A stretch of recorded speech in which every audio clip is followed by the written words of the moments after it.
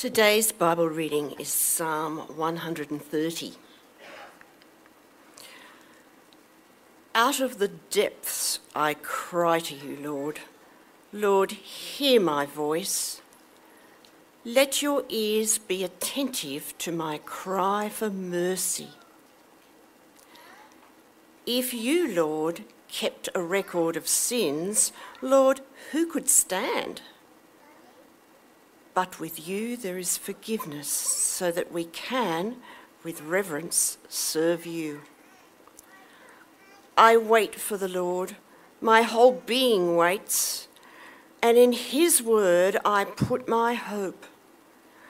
I wait for the Lord, more than watchmen wait for the morning, more than watchmen wait for the morning. Israel, put your hope in the Lord, for with the Lord there is unfailing love, and with him is full redemption. He himself will redeem Israel from all their sins.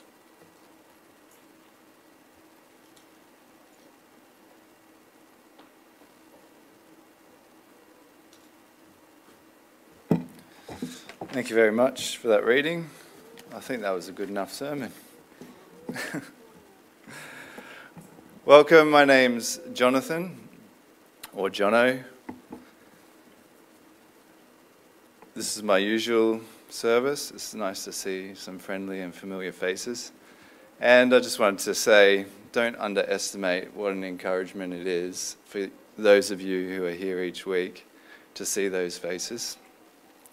And good on you for those tuning in at home as well.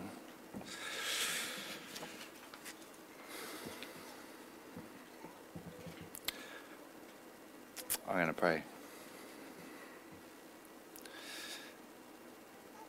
Lord, as a sinner speaking to sinners, I ask that you glorify your name in this time through your Holy Spirit and through the words that the blood of Jesus speaks on our behalf. Amen. I was listening to Clayton's sermon last week, and he mentioned, I'm not one of the pastors here. I'm not either. It struck me because it made me consider, who am I? Who am I here to preach to you? And I don't have much to tell you, apart from I'm a sinner who's been gripped by the gospel. And when I say the gospel, I mean the good news.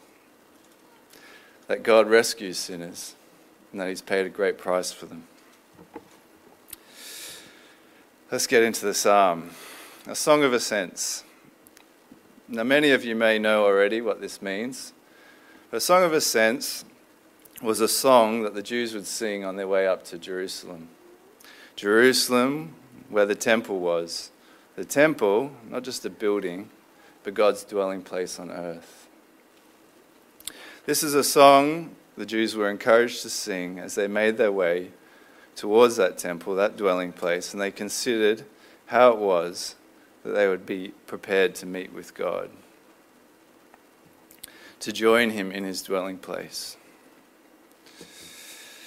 Now, I know it's not the same, it's different, but maybe something similar we could consider is that as we gather here each Sunday, as we come together, and hopefully consider this more than just the physical filling of a room, but rather the fulfillment of Christ's words, that where I'm gathered, there I am with you. That this is actually both a physical and a spiritual gathering together. Now the psalm, the actual words. Out of the depths I cry to you, Lord. What do you think of when you hear the depths? For me, I think of somewhere dark, somewhere lonely, somewhere God-forsaken, perhaps a bit damp, a deep well, somewhere undesirable, somewhat undesirable, no doubt. A consuming place, a constrictive place. perhaps a pit or a snare. We're not told for certain. And I think this is a blessing to us. It could be that the psalmist finds himself sinking beneath the waves, like Jonah. And as he sinks to the bottom, with what feels like his last breath, he cries out into the depths. We're not told, and like I said, I think it's a blessing to us. Because if we were told exactly, we might say, that's the psalmist. That's him. That's not somewhere I've been. But as it is, a wide net is cast. I think all of us can reflect and hopefully say, the depths. Yeah, I know the depths. I know the depths. I've been there also.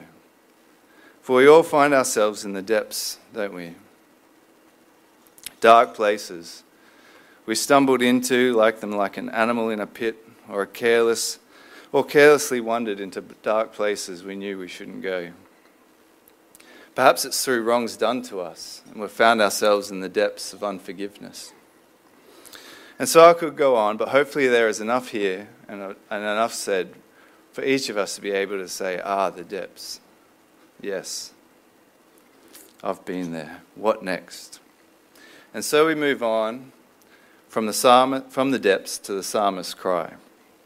He cries out, I cry to you. The strong have no need to cry out, but the weak. The weak have every reason to. The weak cry out to the strong. Many will never admit that they are weak, and they'll never receive the help of the strong. For it takes humility to rely on someone stronger than you, and to call out for help when you find yourself in the depths. And there's none stronger than the Lord. There's a lot here to reflect on in regards to the posture we take before God. We cannot approach him proudly, strongly, with our belt of victories and our achievements. For it says in other places, God opposes the proud, but he gives grace to the humble. He is a humble man, though no one else cries out, yet he will. Reminds me of when Jesus was walking through town, and a man saw him passing by, a blind man, and he yelled out, Son of David, have mercy on me. And all those around him said, Shh, be quiet, don't bother him. And he yelled out even louder, Son of David, have mercy on me. And Jesus turned to him. How important it is to recognize humanity's weakness as a whole, but our own personal recognition of weakness is also important, that we might cry out when we find ourselves in the depths. The last thing I want to say about the psalmist's cry is that it seems to be a continual thing. It's a response he's decided upon when he finds himself in the depths. I cry to you, Lord. Or I cried to you, Lord. It does not seem to be just a one-off thing and then having given up. It is as if he has resolved what his response will be, and in the depths he cries. Are you in the depths? Have you cried to the Lord? Continue to cry. You will run out of tears before God runs out of tenderness. Consider Abraham's illegitimate child, Ishmael, to Hagar. And when she was sent away, and she went and sat under a tree to watch her son die. She didn't want to watch her son die. But it says that the boy was heard in heaven, and the Lord answered him. Consider the death of Lazarus, and when Jesus saw their weeping, he was deeply moved in spirit, and he wept also. Do not give up. Though you find yourself in the depths, continue to cry. I really think this is one of the main thrusts of this psalm, to not give up. But it's also important, and I think perhaps this is the most important point, it's about who we cry to. It says, I cry to you, Lord. To you, Lord. Now, perhaps you've found yourself in the depths and you've cried to many lords. You've phoned your mother, your father, you've asked your friend, made your plans and set about them with great ferocity. Maybe you've read a great deal about the problem that avails you.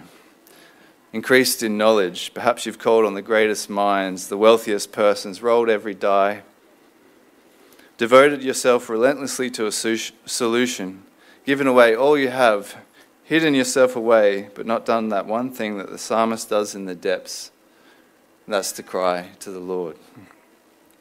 The Lord of heaven and earth, the creator of all things, watcher of mankind, the one who can push back the waves, who can still the seas, melt the mountains, and yet the compassion and gentleness to hear a weary heart speak.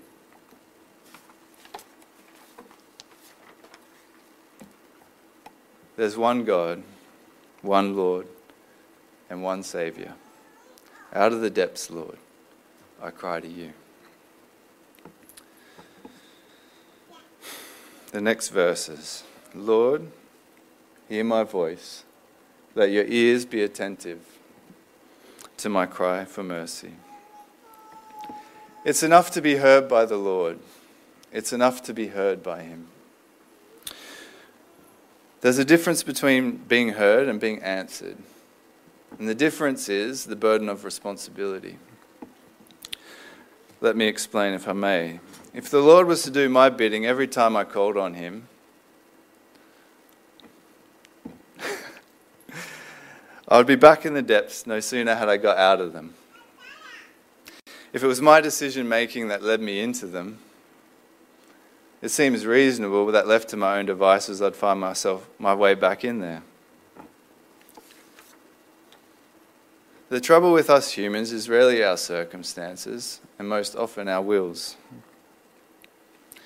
It must be remembered that our greatest shortcomings aren't our abilities, but rather our willfulness. We're willingly led astray, willingly deceived, unwilling to listen so often, unwilling to obey. And I won't go to great lengths here, but when we are in the depths, we don't just need rescuing from our conditions, we need rescuing from ourselves. We need rescuing from our rebellious nature. So it is wise and a great benefit to us that we can call on God and be heard, and he then can decide best how to handle our situation. If we have made ourselves grubby with sin, the answer is not a scrubbing brush and some soap and to scrub ourselves clean. The answer is to call out to the Lord, to the one who can wash the inside of the cup and the outside, the one who can make us clean on the inside and the outside. So it's enough to be heard from the Lord and leave the rescuing and the finding in his capable hands. And we will learn that he is a marvelous rescuer and a mighty saviour. The psalmist says, hear my cry for mercy, for mercy.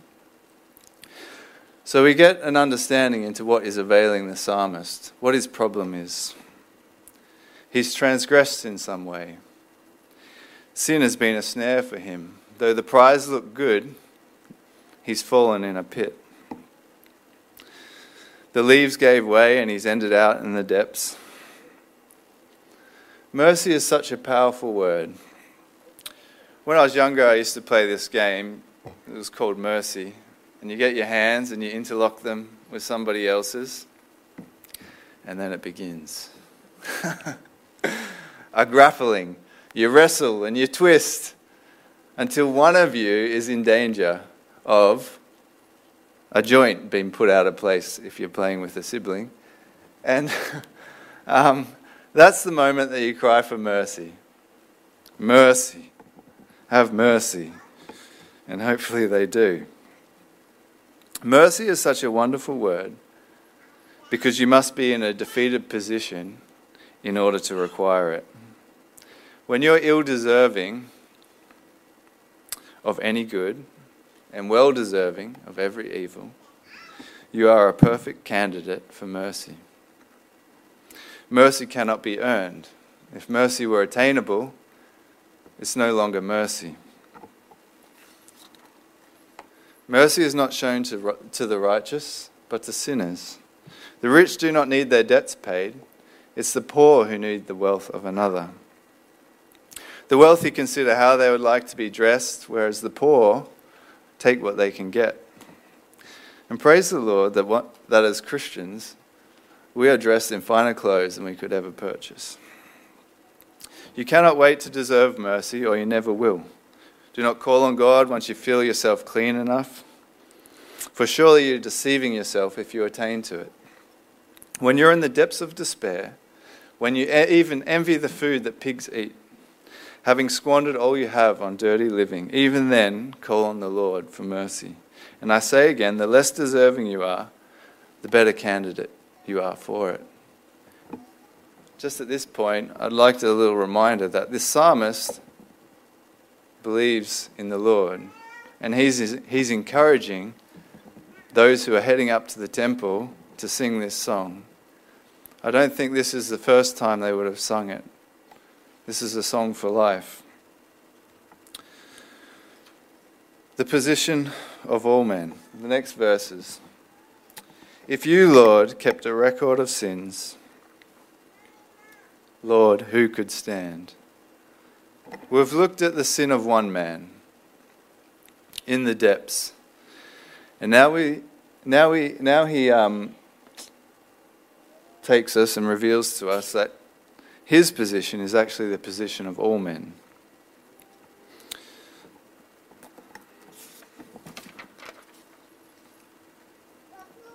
And I think this is the crux of the first 3 verses. If we can't identify with the first man, he makes it really clear that his position is all of ours anyway. The severity of our debt, I think, is often underestimated when it talks about a record of sins. Let me explain. Adam and Eve transgressed in regards to a single command. They ate from the tree of the knowledge of good and evil. And consider the outcome. Horrendous. But Jesus in the Sermon on the Mount teaches us much more about the pervasiveness of sin. And how it incriminates us, not just in the things that we do, but even the attitudes that we have. Jesus preaches and says, if a man even looks at a woman other than his wife lustfully, he commits adultery with her in his heart. Someone who calls their brother an idiot is liable to the hells of fire, the fires of hell. Someone who divorces on false grounds is guilty of murder. Anyone who doesn't do what they are saying is listening to the devil. Jesus goes on, he says it's nothing special that we love those who love us. And consider covetousness and envy and all that we invest in other than the kingdom of God.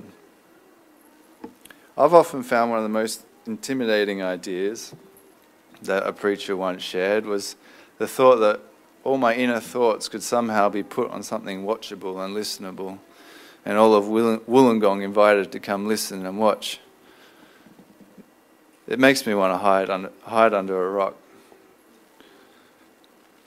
If you, Lord, kept a record of sins, who could stand? And I know that mere words can't convict anybody of sin, but the Holy Spirit can. Let me give an example, because it reminds me of a time when Jesus was left with no one standing before him. An example from the book of John. The Pharisees brought a woman supposedly caught in adultery. They threw her down at Jesus' feet and said, "What do we do with her?" And it says, they kept questioning him, and he straightened up. And he said to them, "Let any one of you who is without sin be the first to throw a stone at her." Again he stooped down and wrote on the ground. At this, those who heard began to go away, one at a time, the older ones first. Good on you, older ones. I think the idea there is that humility in age, until only Jesus was left, with the woman still standing there. The idea here is that none can stand before God claiming to be without fault, without sin, having never rebelled, except for one, Jesus, the King of glory, who's opened the seal, opened the door, offered his blood for our pardon and his riches for our poverty. But we'll get to that. However, if our sins were dirt and God was to count them, every person would soon be buried 6 foot under, with a growing mountain on top. And I hope that doesn't seem too severe an analogy. But sin, the Bible tells us, is not just the wicked things that we do, it's the good things that we leave left undone. Ooh, that one hurts. The love that we haven't shown, the kindness that we knew we could have gone about and didn't, because we thought we'd do something else instead. The psalmist recognizes he's a sinner, and he recognizes that it's the state of all men. In other words, we've been put in the scales and found wanting. All have sinned and fall short of the glory of God. Everyone does the wrong thing. And so the position of this man, and indeed all men, is that they have incurred a debt against their Creator. Men have been made for a task that they've left undone, and they've gone about doing what they shouldn't. Worse still, we have nothing to pay God back with. There's nothing that we can do in return, nothing that we can give him, and we've ended up in the depths because of our rejection of him. It is the poor who need the wealth of another. It is the weak who need the strength of another. It is the sinner who needs the mercy of God. And a sinner has but one hope only. Next verses. But with you there is forgiveness, so that we can, with reverence, there's a screen up there too, serve you. Does anyone know what this picture is, by any chance? Someone say Peter? Yes. All right. Well, my wife was right. She's like, I don't know if people will know that straight away. Yeah, it's Peter and the rooster. A sinner's only hope, a forgiving God. How does the psalmist know that God is forgiving? Have you considered that? Have you thought about that?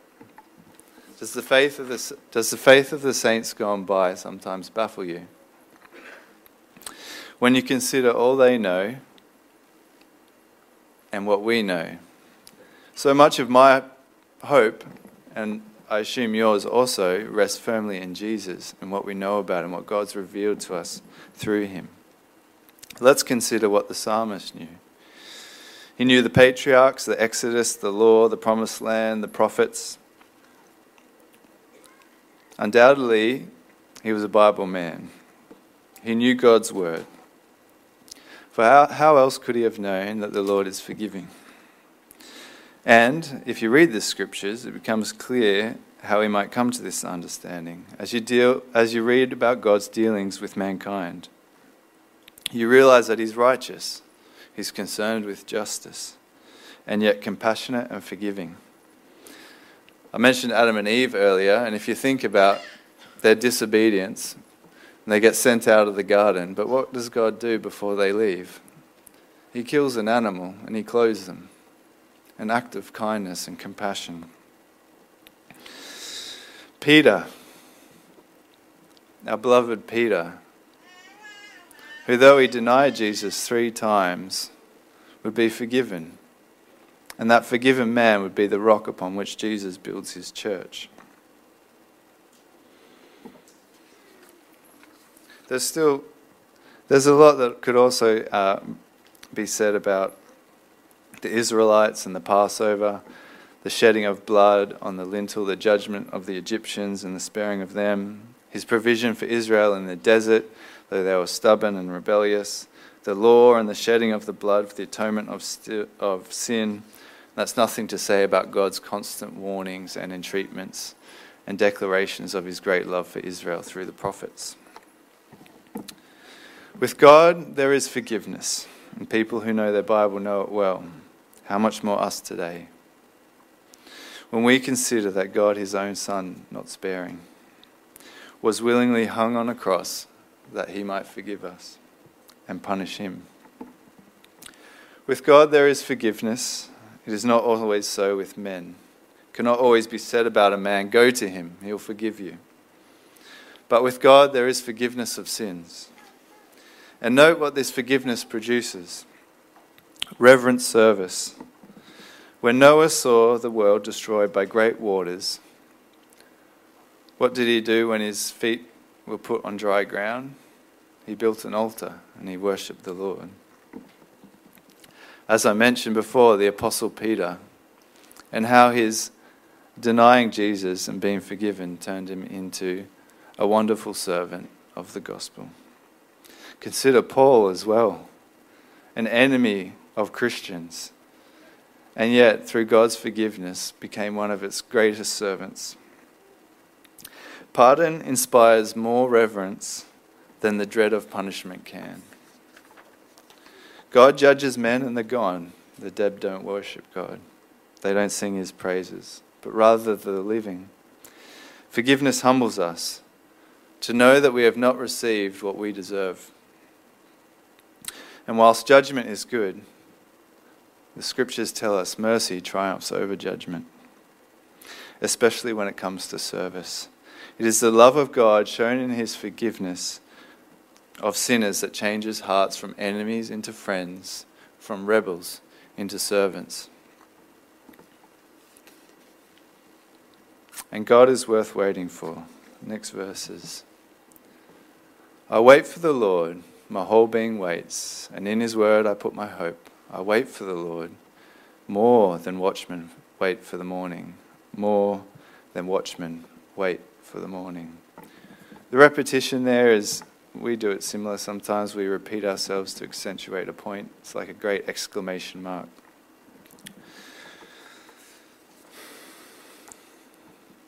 I wait for you, Lord, more than watchmen wait for the morning. I wait.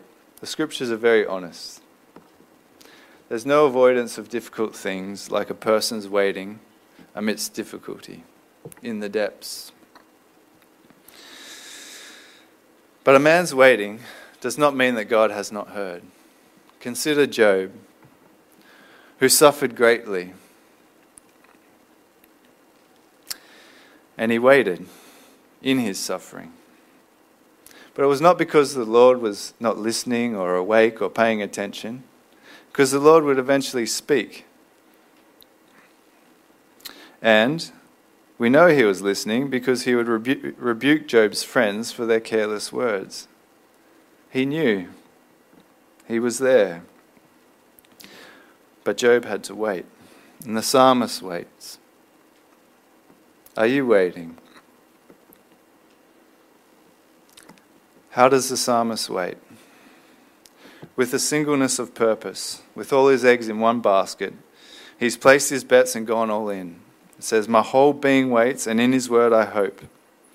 Now, a lot could be said about the word in which we hope. The prophets, the patriarchs, God's wonderful redemptive deeds throughout history, Christ, his life, his birth, his life, his death, his resurrection, his ascension.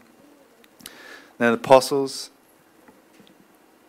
But let us this morning just say God's word is worth hoping in, for all his words have proved true, though men have had to wait to see their fulfillment. But the coming of Christ is enough to say that God will fulfill his word at any cost, his own Son not sparing. Like a watchman, how are we to wait then? Like a man who has stayed awake all night, and the rising of the sun means he gets to go to bed. More than a watchman for the morning. And this is a meaningful example. For the watchman is eager for rest. Are you tired from your striving, in need of rest? Wait for the Lord. Hope in God for rest from your work. Don't get your faith backwards. The yoke of Jesus Christ is not a whip across our backs. He may have a difficult task for you, a far place to go. He may ask of you all of your worldly possessions. But he genuinely has your good in mind. And as he said to Abram, when he said, "Go from your home," he promised to Abraham, "You go, and I go too." And isn't that his promise to us also? You go, and I go too. Together.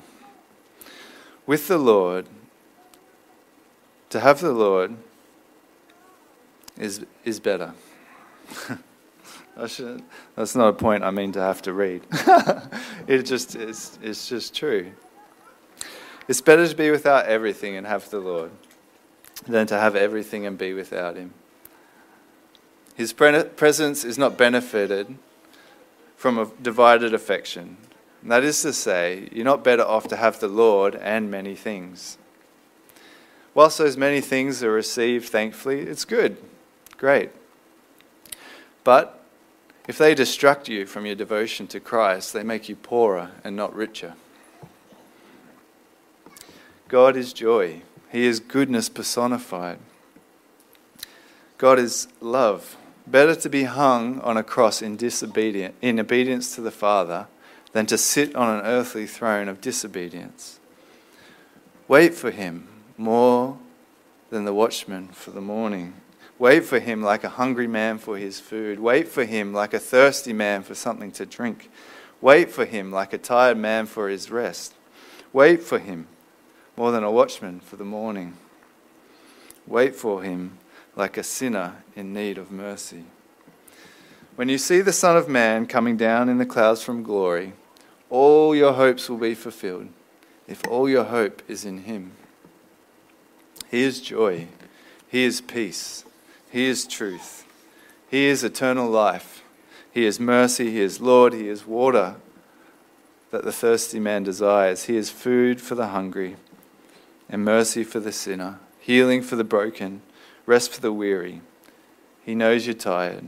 He's heard your cry. Wait for him. Israel, put your hope in the Lord, for with the Lord is unfailing love, and with him is full redemption. In Romans, Paul writes, "Hope that is seen is not hope. For who hopes for what he sees? But if we hope for what we do not see, we wait for it with patience." There are many things about God that we've never seen, never heard before, find difficult to understand. But if anything, this is even more reason to hope in him, because he's not like us. If he was like us, we wouldn't have the grounds to hope in him the way that we do. For example, everything has a beginning and an end, a lifespan, a time span. But God is forever, no beginning, no end. He was, he is, he always will be. For man, everything that is made out of something that's already created. But God made everything out of nothing. For man, love can be fickle and dry up on the road like rain, rushing down the gutters, taking the easiest route, and then burning up in the heat of the sun. But with God is unfailing love. Love that does not quit, does not stop, does not give up, will flow upstream if it has to. Indeed, it has been said that there is nothing in all of creation, powers, angels, trials, dangers, even death, that can separate us from the love of God. When a person forgives you, they might forget and treat you terribly again. That's if they forgive you. They might not even forgive you, but keep you at arm's length until you can pay what you owe. But with God is full redemption. That is full payment, paid in full, as the saying goes. For those who hope in him, Though your sins be a mountain of dirt above you, the Lord sends a strong wind to blow them all away and never call them to mind again. For those who hope in him, your sins are 6 feet of dirt pinning you down, but the Lord is a strong man who reaches in and pulls you out of all of them. Full redemption means debt paid, and these two things are so beautifully married in the blood of Jesus. The blood spilled and the full price paid. The blood spilled and unfailing love proclaimed. Hope in God, for he's not a man that will fail you, but he's the Lord, with whom is unfailing love and full redemption.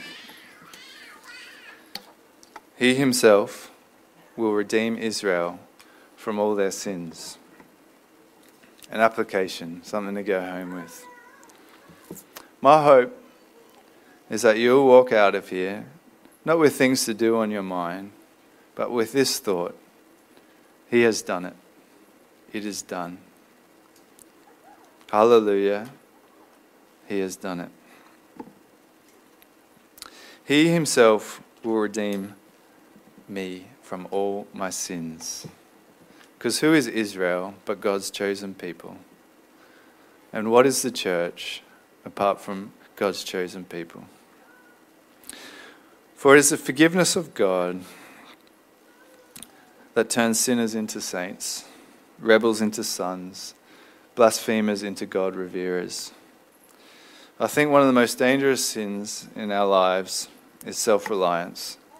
Or perhaps it's just I. I've found it the most difficult of tasks to rely on God alone. Have you ever considered not going to Bible study because of sin? When asked for prayer requests, kept the dark places hidden. You've forgotten that with God is forgiveness, full redemption and unfailing love. You do not need to hide what the Lord has said is washed away. Or perhaps the opposite. You're not surprised that you're God's chosen. You've seen the filth of others around you. When you consider closing your eyes and departing this world, the good things you've done come to mind. Church every Sunday, one spouse all my life, lovely children, charity, an unstained life. You're in the depths. For should God keep a record of sins, no man could stand. You cannot add anything to God's work for you. You make him to be a liar. For as he says here, or as it says here, he himself will redeem Israel from all their sins. He himself will do it. That is to say, he will do it. It says it, and so it is.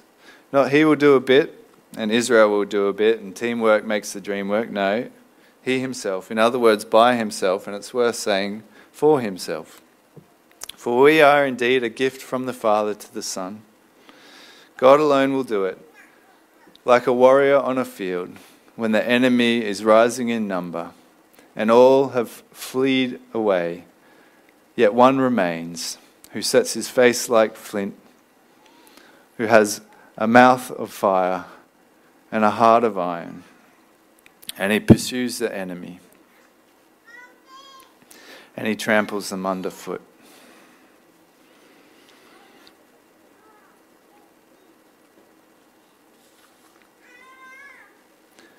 That warrior is Christ, and we are the deserters who turned our backs at the battle.